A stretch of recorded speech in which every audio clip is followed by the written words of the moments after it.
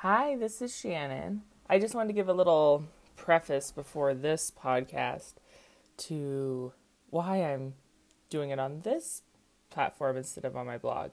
If you've been following my blog for a while, you know that I've written a few blog posts to our president, and he obviously doesn't read them because he's too busy hate tweeting to read them. So I decided, hey, maybe he'll listen on a podcast. So today I'm going to be doing 2 letters to the president. One from a few months ago and one from like 6 weeks ago. So this is my Christian rebuke to our so-called Christian president, and you can send all your hate tweets to my new Twitter account at Holy Mama Blogger, and I look forward to reading them and freaking out about them and whatever, but the whole point is I need the president to listen to me because I voted for him. So hear me out. Thank you for listening to this podcast, and without further ado, this is Shannon the Faith Blogger.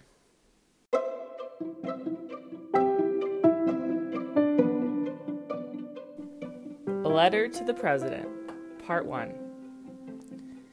Dear Mr. President, you don't know me, but I am a wife and stay-at-home mom of 3 girls under the age of 6. I am a Christian faith blogger who lives in an upper-middle-class neighborhood in white suburbia. I voted for Obama twice, and in the election of 2016, I decided to break with the Democratic Party for the first time in my voting life and vote for you, Donald J. Trump. I am hoping by laying out a little bit of a foundation, you will take notice of this letter-turned-podcast and listen to what I am about to say. These are very heated and charged times in our nation, as you can tell by the kids banging in the background upstairs. Everyone seems to have picked a side and dug their respective heels into the ground.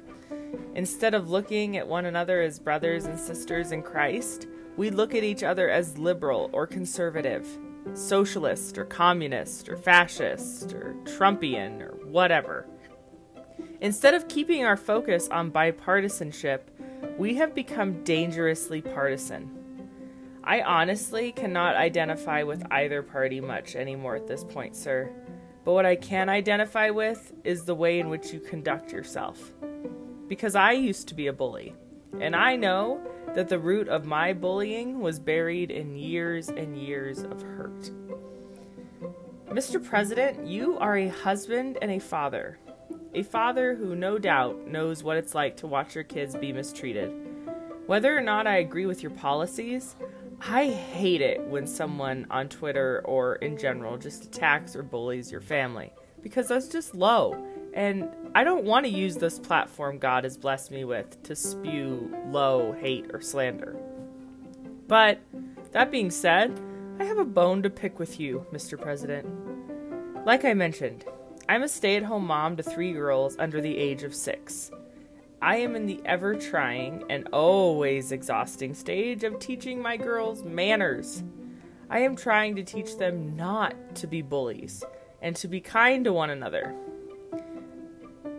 And I am showing them in Scripture where the words we speak can either bring life or bring death. And Mr. President, with all due respect, you are messing with me and my husband's plans for raising up good, kind, God-loving kiddos because you're not speaking very much life. As President of the United States of America, sir, your words matter.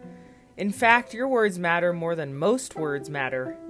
People from all over the world look to you for guidance and direction. And when you choose to use your platform to be divisive and hateful, well, I think we all know what has been happening around the world. We're at a tipping point, sir, and getting into Twitter feuds and disrespecting the dead isn't what going to set us up right, okay? I beg you, Mr. President, stop. Stop adding fuel to this fire. Stop going out of your way to be cruel and vindictive. Please be a good ambassador of the Christian faith you practice and speak life and love over this country and this world. We need strong leaders now more than ever. But even more than strength, sir, we need kind and moral leaders. We need more Christ-like politicians in office. And it all starts with you, sir. Please set a different precedent for your administration. My children, your children, the children of your children, the children of this country, and the world will be better for it. I know deep down beneath all of the armor you have put up is a guy who just needs some love.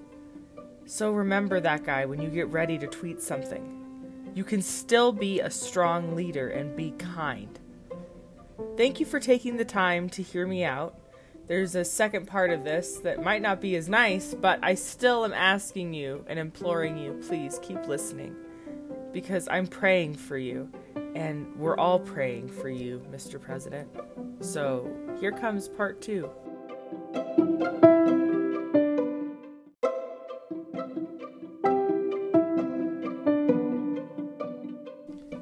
Dear Mr. President, this is Shannon the Faith Blogger. Hello again. This is the white Christian married stay-at-home mom from the last podcast episode who voted for you. And I have a bone to pick with you. And since you consider yourself a Christian, as do I, it is my moral responsibility to rebuke you when you sin and transgress. 1 Timothy 5:20 says this, "As for those who persist in sin, rebuke them in the presence of all, so that the rest may stand in fear." Well, here you go, sir. Get ready for your rebuke. Because once again, as a mother, my heartstrings are pulled and my heart is breaking. A place that once welcomed the stranger, the person fleeing oppression, has now become a whitewashed country club gated community. This cannot be what we stand on as Christians. And as Americans who pride ourselves on being this beacon of Christian hope in a world filled with darkness, we really cannot allow this to be the shining light of our generation. Because this isn't light, Mr. President. This is utter darkness. Sir, Jesus Christ was the least of these. He was not a white man. He was not rich. He was not armed to the teeth. He was a drifter, an immigrant, a stranger. He probably hopped a border from time to time. He was the least of these in every sense of the word, which is why he tells us that our reward in the kingdom of heaven is so great when we love the least of these. Because when we are extending love and kindness to someone less fortunate than us, we are sending Christ's love into the world. And when we open our hearts and our homes and our wallets to a struggling family who isn't the same color or nationality or speaks the same language as us, we are doing the Christ-like thing, Mr. President. What you are doing is the exact opposite. I am begging you, as a wife and a mother, stop what you're doing at the border. Stop the hateful rhetoric and tweeting. No, we don't need to send her back. You need to stop being a bully. You cannot call yourself a Christian anymore if you keep this up. Our generation is at risk of losing the church because of your generation's warped perception of religious privilege. Nowhere in the Bible does it say love your white neighbor as yourself and burn a cross on your black neighbor's lawn. You won't find, "Come to me, all you who are tired and burdened, as long as you have papers and can prove your citizenship, and I'll give you rest." Nope, you're not going to find that in the good book. And I really hope you aren't looking for this verse that talks about God so loving the world that he sent his one and only son to die on a cross for rich, white Protestant sin who has power and influence. Yeah, you won't find any of those verses in the Bible, sir. But what you will find, however, is a story about a refugee who was sent by God to flip the script on corrupted kings and leaders, such as yourself. You will also read nothing about Jesus going all Rambo on his enemies, because he doesn't. He's the one who knew no sin, remember? Peter took off a soldier's ear in the garden before they were going to arrest Jesus. Yeah, Jesus put that guy's ear back on before he got taken to be crucified. He wasn't a mercenary. He is the Messiah. I get it, Mr. President. You want to make America great again. But the truth of the matter is, America is only great for the white man or the white woman. Trust me, I'm writing this on a laptop in an air-conditioned 3-story condo. I get what it means to gag on a silver spoon.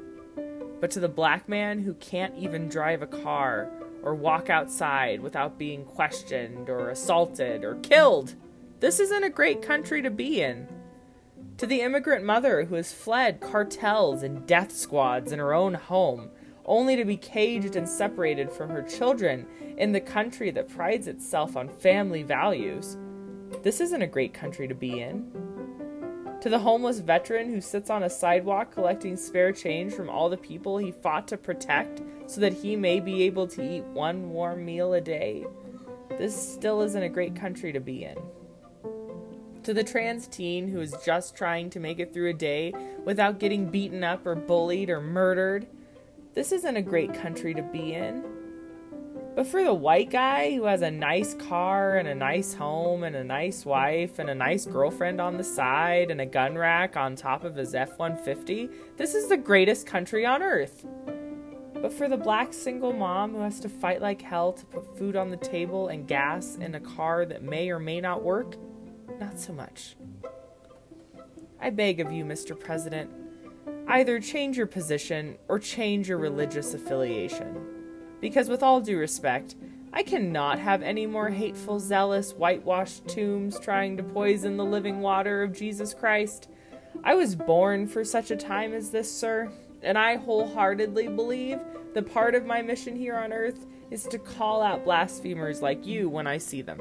And you are disgracing the gospel of Jesus Christ, simply by putting the least of these in cages. If you truly believe that Jesus is who he says he is, Mr. President, then you know damn well that Jesus is in the Oval Office, just like he's in a border detainment facility. Sincerely, Shannon Toller, basic white girl prayer warrior for the kingdom of heaven.